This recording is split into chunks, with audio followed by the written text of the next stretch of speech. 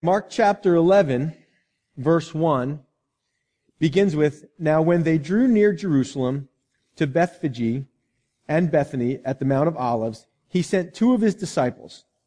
We don't know which two. "And he said to them, 'Go into the village opposite you, and as soon as you have entered it, you will find a colt tied, on which no one has sat. Loose it and bring it. And if anyone says to you, "Why are you doing this?" say, "The Lord has need of it." And immediately he will send it here." So we have the beginning of what's called the triumphal entry. Maybe you've heard that before. Jesus is coming into Jerusalem. We saw him last on the road from Jericho to Jerusalem.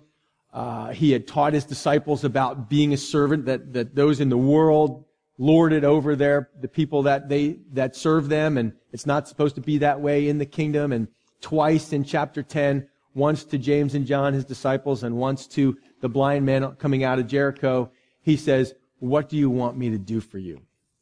And that, even though he was on his way to death, we're in the last week of Jesus' earthly life in his earthly body. You can't say, last week of his life, because he's eternal. So I can't say it that way, but he's going to be crucified within the week. And even with that happening, he is still serving people. He's not going, "Now I'm kind of needy. I need to be taken care of because this is a very tough time for me." He still has a servant's heart. And that's the word. If you want to have that servant's heart, then this is the question you have to ask of the people around you. What can I do for you? What do you want me to do for you? That's what a servant asks. And so he's asking that. On the way, they're traveling with pilgrims that are going to Jerusalem for the Passover, one of the three mandatory feasts where you would come and gather in Jerusalem. The population will swell. Some estimates say 250,000 lambs will be sacrificed during this Passover, just as Jesus is to be crucified. They would say the Kidron Valley, which is the Temple Mount, was there, and then the Kidron Valley went down, and then you had the Mount of Olives on the other side of the Kidron Valley, and the Kidron Valley is where the blood would flow from the sacrificed lambs. It would flow like a river from all the lambs being sacrificed. And so Jesus has to cross that as he goes in and out that Kidron Valley. What's not recorded by Mark is that Jesus had been hanging out in Bethany, and that's where he sort of stays. He doesn't stay in Jerusalem. He stays in the outskirts, Bethany and Bethphage, those two little villages mentioned at the beginning of chapter 11, are about 1 mile and 2 miles from Jerusalem, located on the Mount of Olives. And if you've never been to Israel, they say a trip to Israel is worth 2 years of seminary. It's a great trip. You get to see all these things, walk down the road from the Mount of Olives and look at the Temple Mount. It's just fantastic. So you see where the Mount of Olives is in relationship to the temple, and it's just across this valley, and that's where those two villages were, just a couple miles away. And that's where Lazarus, you remember Lazarus from the Gospel of John. We learn about Lazarus and his sisters, Mary and Martha. Well, what's happened between the healing of blind Bartimaeus and now the triumphal entry is Jesus had spent some time with Mary and Martha and Lazarus in their house. Lazarus was sick, and Jesus comes 4 days later, and they accuse him of being late. And what's he do? He raises Lazarus from the dead. That just happened. And so a lot of people have heard about this. So a lot of people, word is spreading. Jesus' reputation is getting more and more massive. And so this whole group is coming in. Matter of fact, the Pharisees will say the whole world has gone after him. Everybody in that temple area is talking about Jesus. Also in the Gospel of John, you find out that it was during that evening that Mary had broken that vial of spikenard, that costly ointment, and anointed Jesus with it. And that smell would have spread all throughout the house. And so it's quite possible that if you can picture in your mind's eye your senses, all the senses of the smells of the temple, as Jesus comes in, as he passes by into the temple, he still smells like that spikenard that Mary anointed him with. As he's coming in, he sends two disciples to go. He needs something to ride in on, and for a couple of reasons. This is not the first time he's been to Jerusalem. He's been here before, but never like this. So much in his past, you remember he would heal someone, and then what would he say? Now don't tell anybody. And then he'd heal someone else, he'd say, don't tell anybody. But now the people are going to be praising him, and he's not going to tell them to stop. Because now, as it were, it's showtime. Meaning that now is the time he's entering in as the king. He would say, my time has not yet come. My time has not yet come. And now the time has come. He's coming in as a king. So Matthew, to fulfill Scripture, to fulfill an Old Testament passage in Zechariah, I believe it is, that says, hey, your king is coming to you, lowly, riding on a donkey. So Jesus is going to clearly be sending a sign. He's going to be telling exactly who he is, fulfilling, hey, I am, you know that passage about your king, and here I am riding on a donkey. I don't know if you took math, if A equals B and B equals C, then A equals C, right? That's a mathematical equation. If the Scripture says your king is riding on a donkey, and Jesus is riding on a donkey, guess what? Jesus is your king. Okay, we got that. And that's what he's trying to tell them. And so, but he doesn't own a donkey. He's poor. What kind, interesting. The king grew up as a carpenter. And he's a friend of sinners and tax collectors. And he comes riding in. Now, he has to borrow a car. When's the last time you could think of a world leader had to borrow a vehicle? And not only that, he doesn't find this beautiful white horse and chariot to come in on. What's he come in on? He comes in on a donkey. Now, I don't know if you've ever messed with donkeys before. But many of you know I worked with horses before I was a pastor.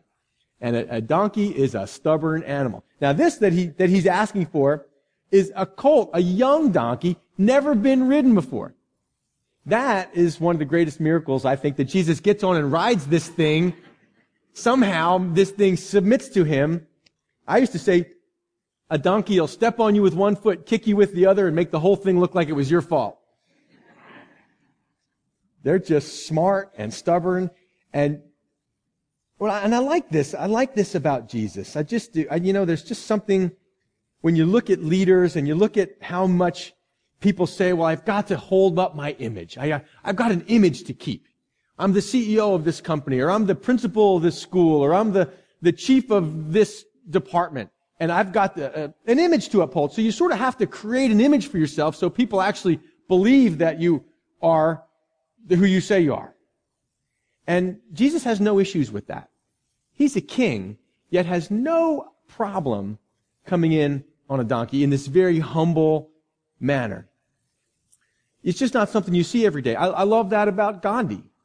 I mean, just another world leader. When he would travel to see diplomats, Winston Churchill or whoever he was going to visit, he would take the third class on the train or however he was riding. And they would say to him, he's got his goat with him and all, interesting guy. And they would say, Gandhi, why do you travel third class? And he said, because there's no fourth class. I thought, wow. Interesting attitude for a leader to have. And this is the thing about identity. This is the thing about being secure in who you are.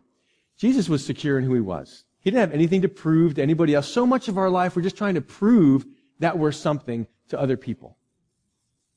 And so we use the kind of car we buy, the kind of clothes, the labels on our clothes. All these things are meant to send a message that we've arrived, that we're somebody. Jesus never feels that way. He never feels like he's got to prove that. Why? In the Gospel of John, we learn just before he bends down to wash the disciples' feet,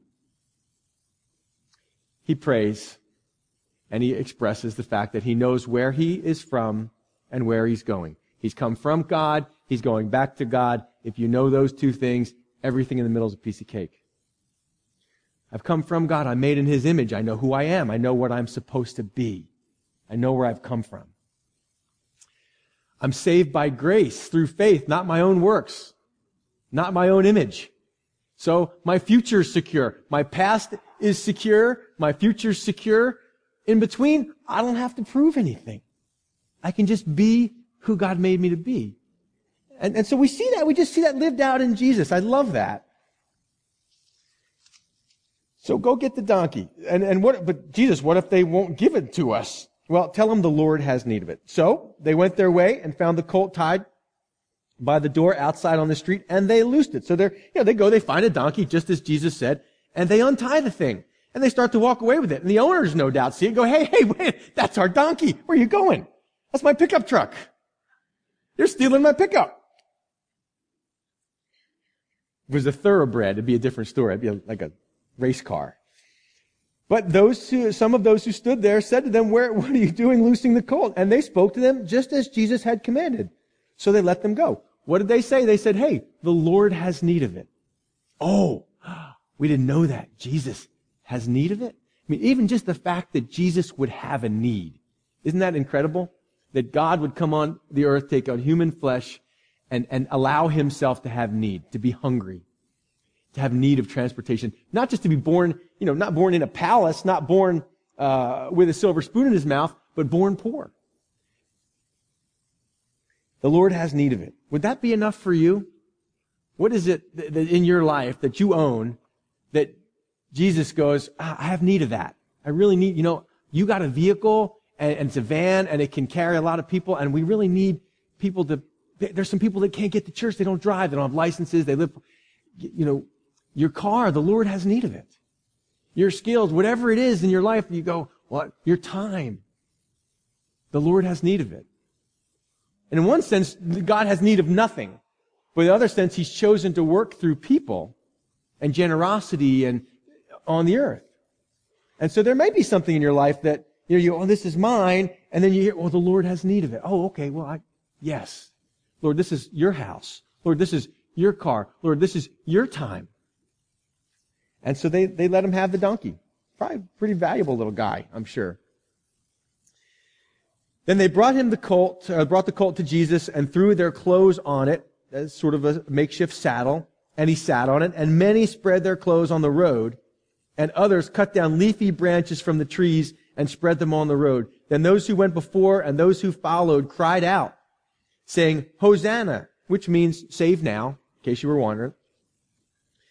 Blessed is he who comes in the name of the Lord. Blessed is the kingdom of our father David that comes in the name of the Lord. Hosanna in the highest. So this little section right here is an excerpt from Psalm 118, which is part of what's called the Hallel, which is a group of 6 Psalms, Psalm 113, all the way up to Psalm 118. That would be sung back and forth between groups of people during the various festivals and feasts.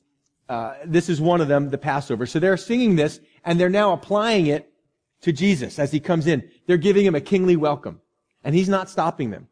Matter of fact, the Pharisees would say, hey, Jesus, tell your disciples to be quiet. Tell these people to be quiet. And Jesus said, if they were to be quiet, what would happen? Even the stones would cry out. Go ahead, you try to stop them.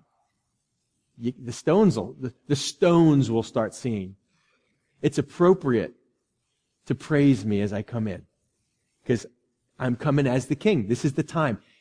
And I think it's Luke that records Jesus saying, oh, if you only knew, Jerusalem, that this is your day, that this is the day that I bring those things that are making for your peace.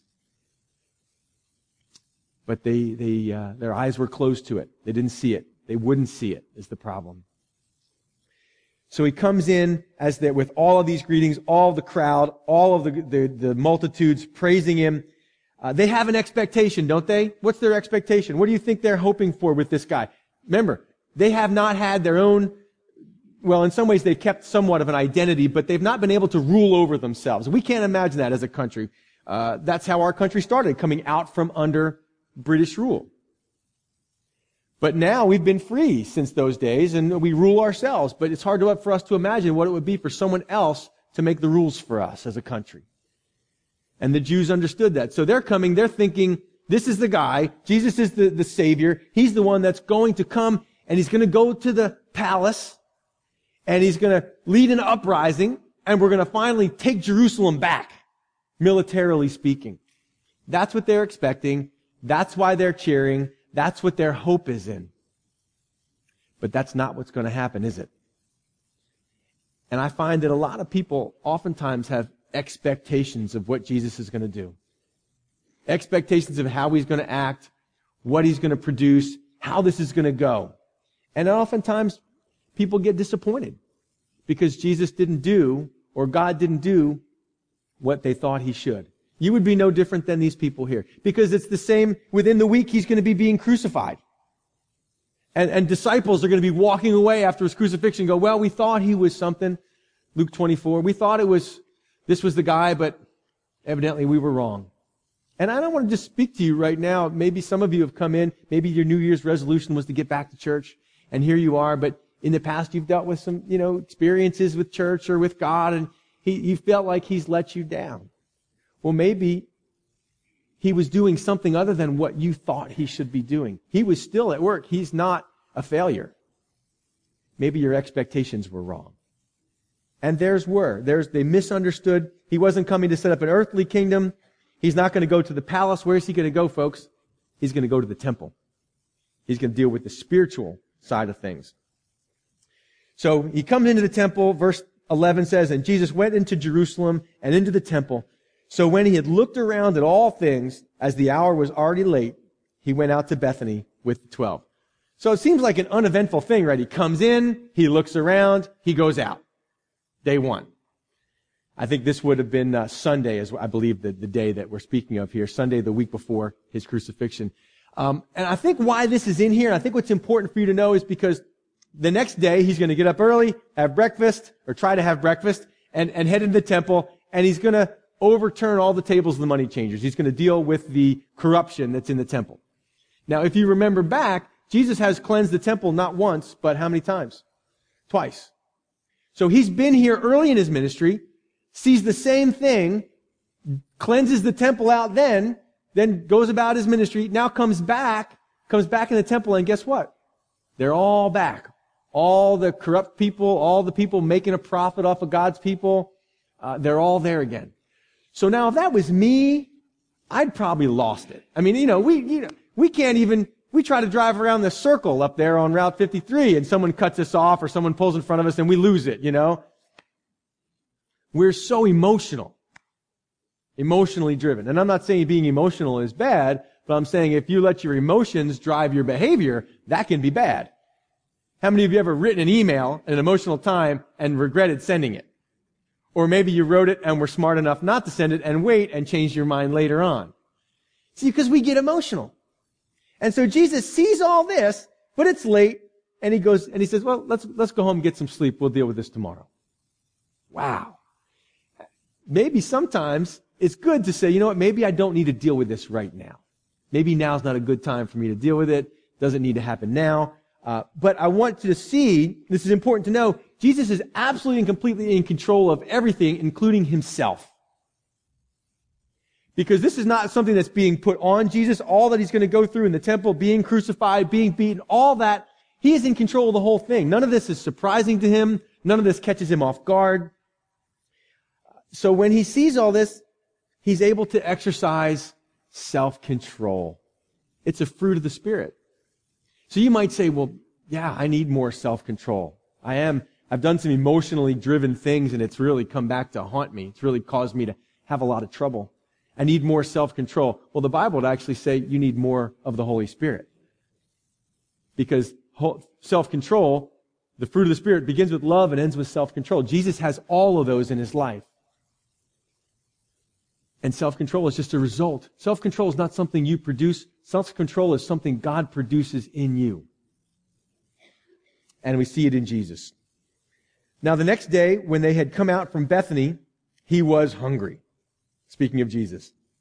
So they gone to bed. Now they're coming back out from Mary, Martha, Lazarus' house, back into the city, back to the temple. And seeing from afar a fig tree having leaves, He went to see if perhaps He would find something on it. When He came to it, He found nothing but leaves, for it was not the season for figs. In response, Jesus said to it, "Let no one eat from you ever again." Well, this would make it seem like Jesus has real issues, doesn't it? Like He's got real anger issues. And this is why I think I made the point before to know that this is not Jesus just reacting. He's hungry in the morning. I know how I am if I don't get breakfast, maybe how you are when you don't get your coffee. And He heads out and He sees a fig tree and it doesn't have any figs on it. And He curses it. And the interesting thing about that is that Mark says it wasn't the season for figs. So who is He to blame? The tree. I mean, here's Jesus getting into an argument with a tree.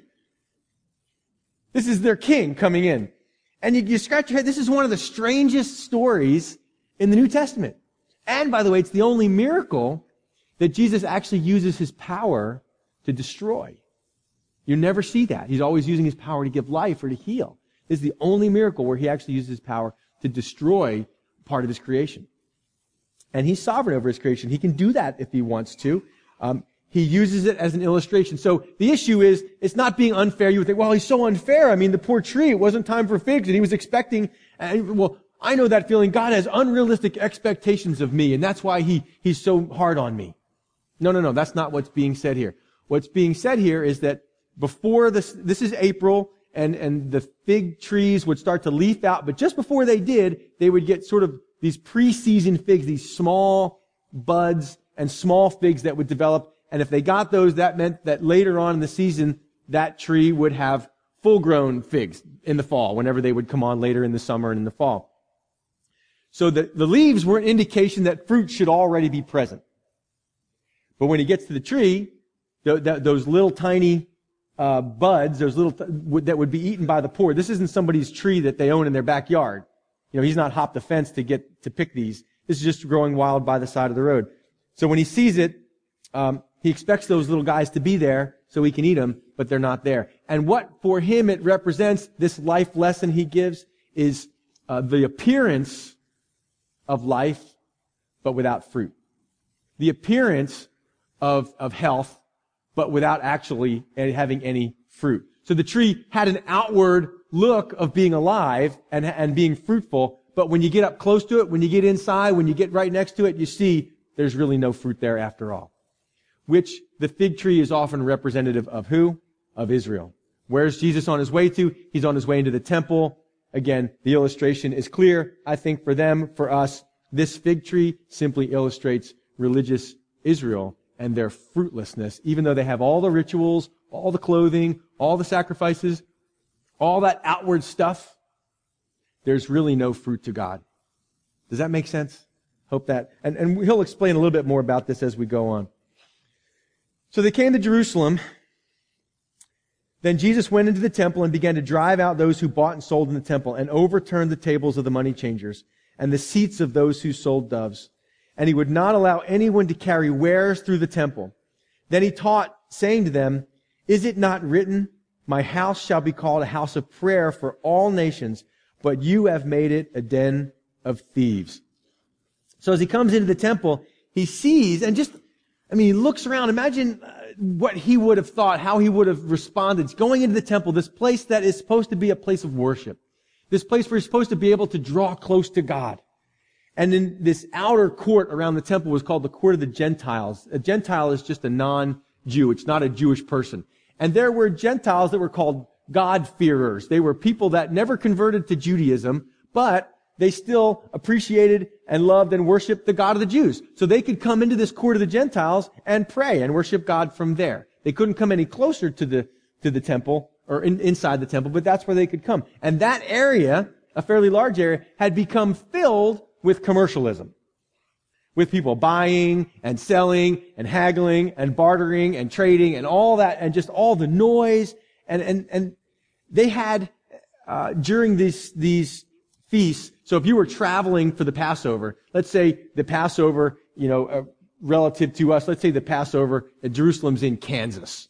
And you got to make the trip from here to Kansas, however far you got to go. And you couldn't really carry your sacrifices all that way. So they made an allowance that you could bring the money, the monetary equivalent of whatever you were going to sacrifice. So if you were going to buy a sheep, instead of bringing a sheep with you to sacrifice, you'd bring $20.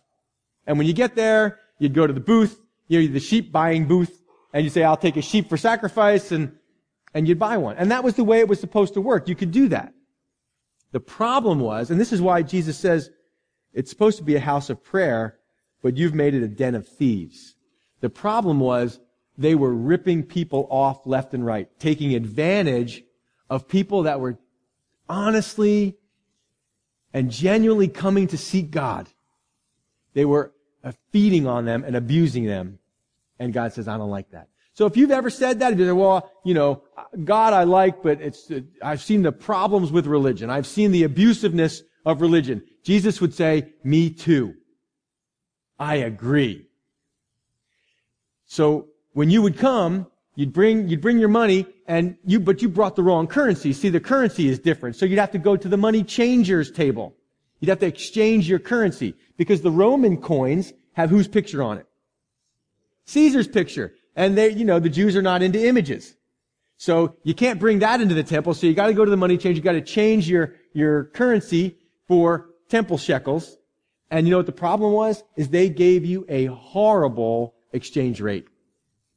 So they would rip you off when you were exchanging money. Then now finally, you get your money and then you got to go buy a lamb or a goat or whatever it is, a dove you're going to buy. So you go to the next table and there's the guy selling, Abraham's sheep for sale, and you got to go find one and you say, okay, I'll take that one.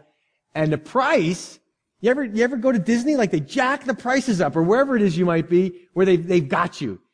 When's the last time you've been to the movies? How much is popcorn at the movies now?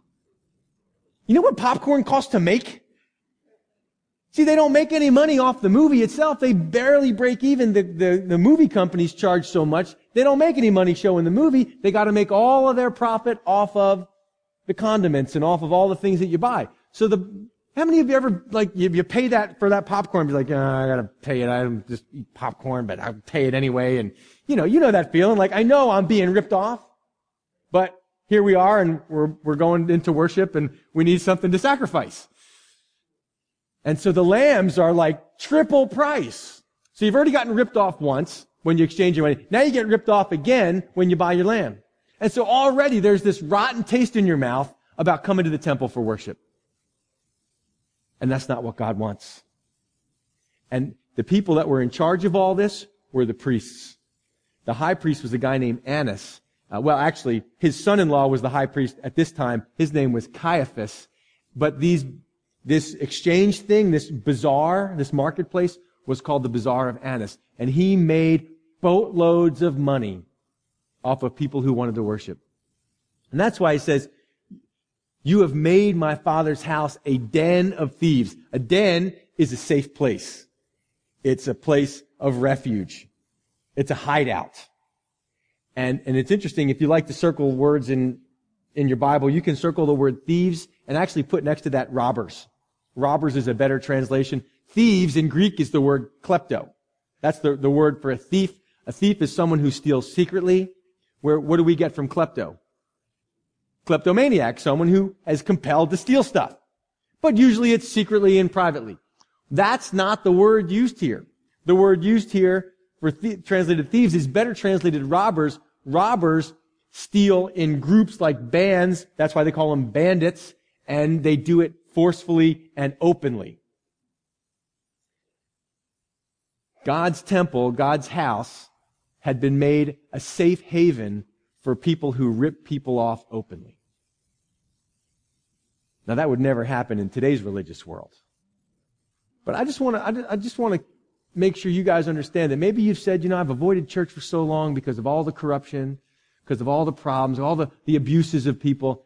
Jesus would say, I agree. I'm with you. And so there he is. He goes in the temple, and what's he do? He just completely under control. He starts tossing over tables. People are just like, what in the world is this guy doing? Money's flying, doves are flying. Just creating havoc. No one's stopping him. Why is he so mad? God cares about his people. I think back to Old Testament story about two guys, pastors' kids, named Hophni and Phinehas, sons of Eli the priest. The Bible says of them, they were corrupt, and they did not know the Lord. Just because you're a pastor, just because you're in church leadership, doesn't mean you know the Lord. And I would venture to say that right now around this nation, there's a lot of pastors filling pulpits that don't know the Lord. And there's a lot of corruption. We just know it's true.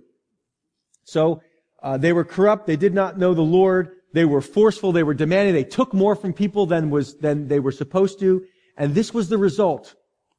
Therefore, this is what 1 Samuel 2 says, the sin of the young men was very great before the Lord. God cared. For men abhorred the offering of the Lord. That's what it produced. People came, but they hated coming. They knew they had to. They wanted to, but they hated it because of what was happening. I think it's very similar when the whole time God's house was supposed to be what? My Father's house should be a house of what? Prayer. This should be a place where you can come and connect with God, just to speak with Him, to talk to Him. He welcomes you into His presence.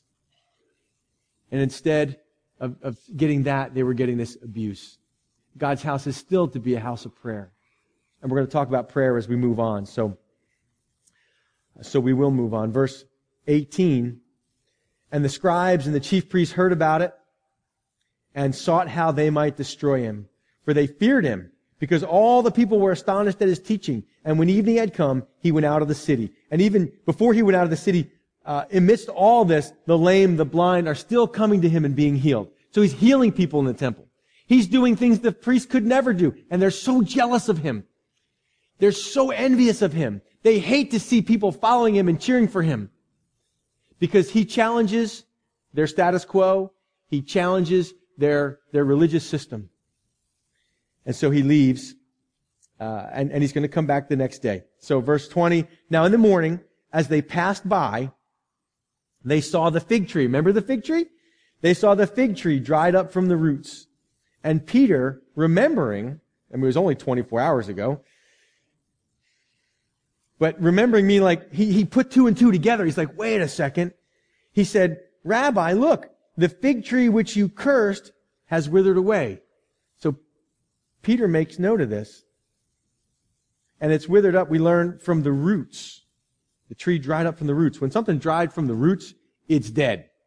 Sometimes the branches can look dead, the leaves can look dead, but if the root is alive, it'll come back next year. But when Jesus said that may no one ever eat of you, your fruit ever again, the roots dried up. He spoke it, boom, dead tree. And Peter goes, Jesus, what? It's withered away. He makes note of it. And so now Jesus is going to respond, and he's not going to give the response that I would have wanted him to give. I would have wanted Jesus to say, well, Peter, you see, the fig tree represents religious Israel or spiritual Israel, or the fig tree represents this or that. He doesn't say any of that. What's he say? Verse 22, Jesus answered and said to them, have faith in God. Now, I didn't prepare a special New Year's message today because I thought the one we had before us was just good enough as it was. I think, what greater verse could you have for this new year than this one right here? Have and keep having faith in God. Well, I had faith in God last year. Good. Keep having it this year. It's not about starting well. It's about finishing well. And sometimes that's the greatest challenge. Keep having faith in God. I know the church struggles with corruption. I know there's issues in leadership. I know you've been burned at your last church. He doesn't say have faith in the system or have faith in the leadership. He doesn't say have faith in yourself. Lord knows. He says have faith in God.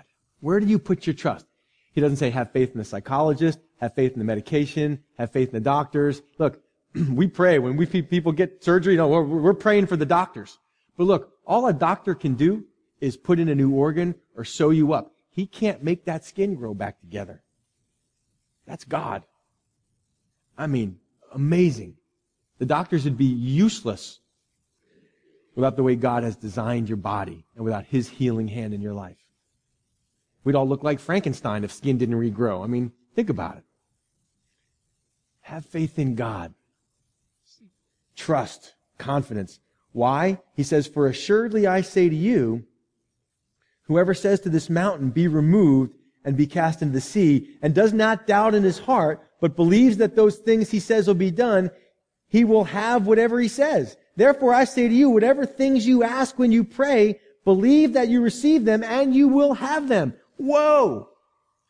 That's huge. You see, without faith in God, church is just diminishes to some religious, powerless, lifeless routine. See, you can still have church without God. You know that, right? You can still have the outward. You can have the leaves without any fruit. And that's exactly what had come into the religious New Testament Judaism. They had all the leaves, but no fruit. No faith. Remember what Hophni and Phinehas? They were corrupt. They did not know the Lord. They didn't trust the Lord. And so he says to his disciples, you guys have faith in God. If you have faith in God, you'll never struggle with having the power to see me work, with my power working through you. Look what he said. Assuredly, I say to you, whoever says to this mountain, they're on the Mount of Olives. A mountain is something unmovable. And if you say to this mountain, be removed and be cast in the sea, if you don't doubt in your heart, but believe those things he says will be done, he'll have whatever he says. Hey, faith is the key to seeing God work. It's true. I mean, just in looking around this room, just in talking to people, just in looking at my own life, the mountains that God has moved in my own life. And that's, he's using an illustration. He's standing on the Mount of Olives, and this mountain, an unmovable thing, says, if you just believe in your heart, guys, it's amazing what you'll see God do. But you got to ask Him. You got to come to Him. Prayer is the last thing we do. If you're religious, if you have the outward, oftentimes prayer is there's no relationship. Prayer is the last thing you do.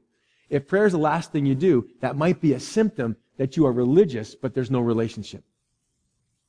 When you have a relationship with God, it's almost like talking. You begin to think something and you go, wait, I'm thinking about this. I should be praying about this. And you can take that thought and turn it into a prayer. God, you hear me thinking about this. You hear my worry about this. God, can you help me? What should I do? How do we do this? What can you work on my behalf, God? Prayer is one man said prayer is like the will of God is like a train and prayer is like the tracks. Try to run a train without tracks. Doesn't work. But prayer lays the foundation for the will of God to be done. And that's the interesting thing about this, because I think we would all say, Steve, there was a time I prayed it, and I would say this myself. There was a time I prayed for something, and I saw that guy get healed, and this thing happened, but it didn't happen for me. And I really believed. Because this is the passage that's used to knock people over the head with, well, if you didn't get healed, it's because you didn't have enough faith. He doesn't say, have faith in faith. He doesn't say, have faith in the power of your faith. He says, have faith in who? In God. So, how do we deal with that? How do we answer that? How do we discuss that? I've prayed, I believed in my heart, and I didn't see it happen. And because I've been there, and you've been there. John, who was no doubt listening to this discussion, listening to this sermon from Jesus, he writes 1 John, and in that, he really writes the same thing. He says, hey, whenever you need something, he says, ask God. And we know that when we ask God, He hears us when we ask and when we pray according to His will. Then we know that He hears us and we have the petition. Everything that you pray for that is in accordance with God's will, He will give you. He will do for you. And there's been some great and mighty things that God has done in this room. There are people that have been healed. There are people that have seen God work in tremendous ways. But will He wait for me? How does this prayer thing work? I don't know. So I pray about everything. God, is this your will? I don't know, but I'm praying about it. If it's not your will, God, then don't do it. Therefore, verse 24, I say to you, whatever things you ask when you pray, believe that you receive them and you'll have them. He's helping them to not be self-reliant, to rely on God. And the final thing he says to them, and this is also an interesting thing, they're saying, oh, pray, yes, you curse the fig tree. We're looking at these guys in Jerusalem. Lord, get them. You ever pray a prayer like that? Lord, my boss. Lord, my ex-wife. Get them. Get them, Lord. And so just in case they would be tempted to pray that way, he says, verse 25, and whenever you stand praying, as opposed to those guys in the temple or others, if you have anything against anyone, forgive him, that your Father in heaven may also forgive your trespass. Trespass is crossing the line. You've crossed the line with God. God wants to forgive you, loves you, reconcile that relationship through forgiveness. The problem is you won't forgive others. You want something for yourself. You want something for you that you're not willing to give anybody else. So God says, now wait a second, Steve, I'd love to forgive you, but I'm seeing that this thing that you're not willing to forgive others. So I can't be sure that you really understand forgiveness. I can't be sure that you really know what it really means to be forgiven. Because, again, what better New Year's message could I preach today than forgiveness? That may be what's hindering your prayers. That may be getting in the way of you even praying right. That may be the past holding your future hostage. Because you're still bitter. Whenever that name comes up, it just makes your blood boil. Whenever that person is mentioned, you just start to get nervous and sweaty. And you wonder why God doesn't listen to your prayers. You wonder why these things are happening in your life. And Jesus says, hey, look, guys, don't be like those hypocrites who stand up and they pray and they talk to God, and meanwhile, they're trying to kill Jesus. They're plotting murder, clearly against the commandments, and yet they'll stand in the temple and offer these really highfalutin prayers. And Jesus says, look, guys, come around here for a minute. I don't want that to be what you do. He's already told them this once, Sermon on the Mount. When you pray, don't pray like the hypocrites who pray to be seen. He says, look, when you pray, if you're holding something against someone, if you're harboring some unforgiveness, if you're harboring some bitterness, if there's something lying there, forgive them. Let it go. Release their debt. Give it up. Why? Because if you can't forgive, maybe you don't know how to receive forgiveness. He says, but if you do not forgive, neither will your Father in heaven forgive you your trespasses. Now, remember, we're saved by grace through faith. But here's the deal. God says, I'm going to let you determine the measure in your own life. You remember that back in the Sermon on the Mount? Whatever measure you measure it out, it's measured back to you. So God says, look, I'm going to deal with you in your life based on the standard you set. Isn't that awesome? If you're merciful, you'll receive mercy. If you're forgiving, you'll receive forgiveness. But if you're unmerciful, well, you must not want mercy yourself. If you're unforgiving, well, you must not want forgiveness yourself. Whatever measure you use, the Bible says, it's measured back to you. So, challenging stuff. I know, man. Whenever we talk about forgiveness, it's like, well, because I know there's relationships just busted and broken and it's a mess because we're human and we live in this real world and life is ugly and relationships are ugly and sometimes it's on purpose. Sometimes we're just vengeful and sometimes we just say the wrong thing at the wrong time and someone gets offended and leave church because they're all mad. Man, there's times in my life where I'm like, I'd love to be forgiven. You ever have a situation like that where you've done something and you know you did it and you know you were wrong, but the person will just not let it go. And there's no way to reconcile. And maybe you're that person. It's complicated, isn't it? Doesn't have to be. You say, well, I can forgive, but I can't forget. Well, the truth is, you can't forget until you forgive. So if that tape's still playing in your mind, it's because you keep hitting replay. And until you forgive, until you let go, until you release the opportunity to collect on that debt, you'll never stop playing that tape. It'll always keep playing. Once you let it go, once you give it over to God, all of a sudden, it becomes quieter and quieter. So, I pray that your new year is filled with all that God has for you. That not looking back, you press forward. Can we do that, church?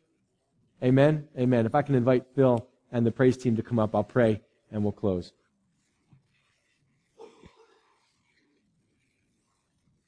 Lord, just as we pray, what would you do if you came in here to Calvary Chapel, Lord? What would you see? What would you overturn? What if you came into the houses of all of us gathered here? What would you see? What would you pay attention to? What would you overturn in our houses, in our hearts? And Lord, help us to forgive. Help us to accept forgiveness for ourselves. I pray if there's any unforgiveness, bitterness, any of these things here today, that you begin to do your work in the hearts. Begin to release people.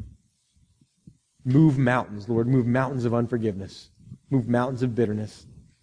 We pray for all these things in Jesus' name because you told us we can pray, and we believe.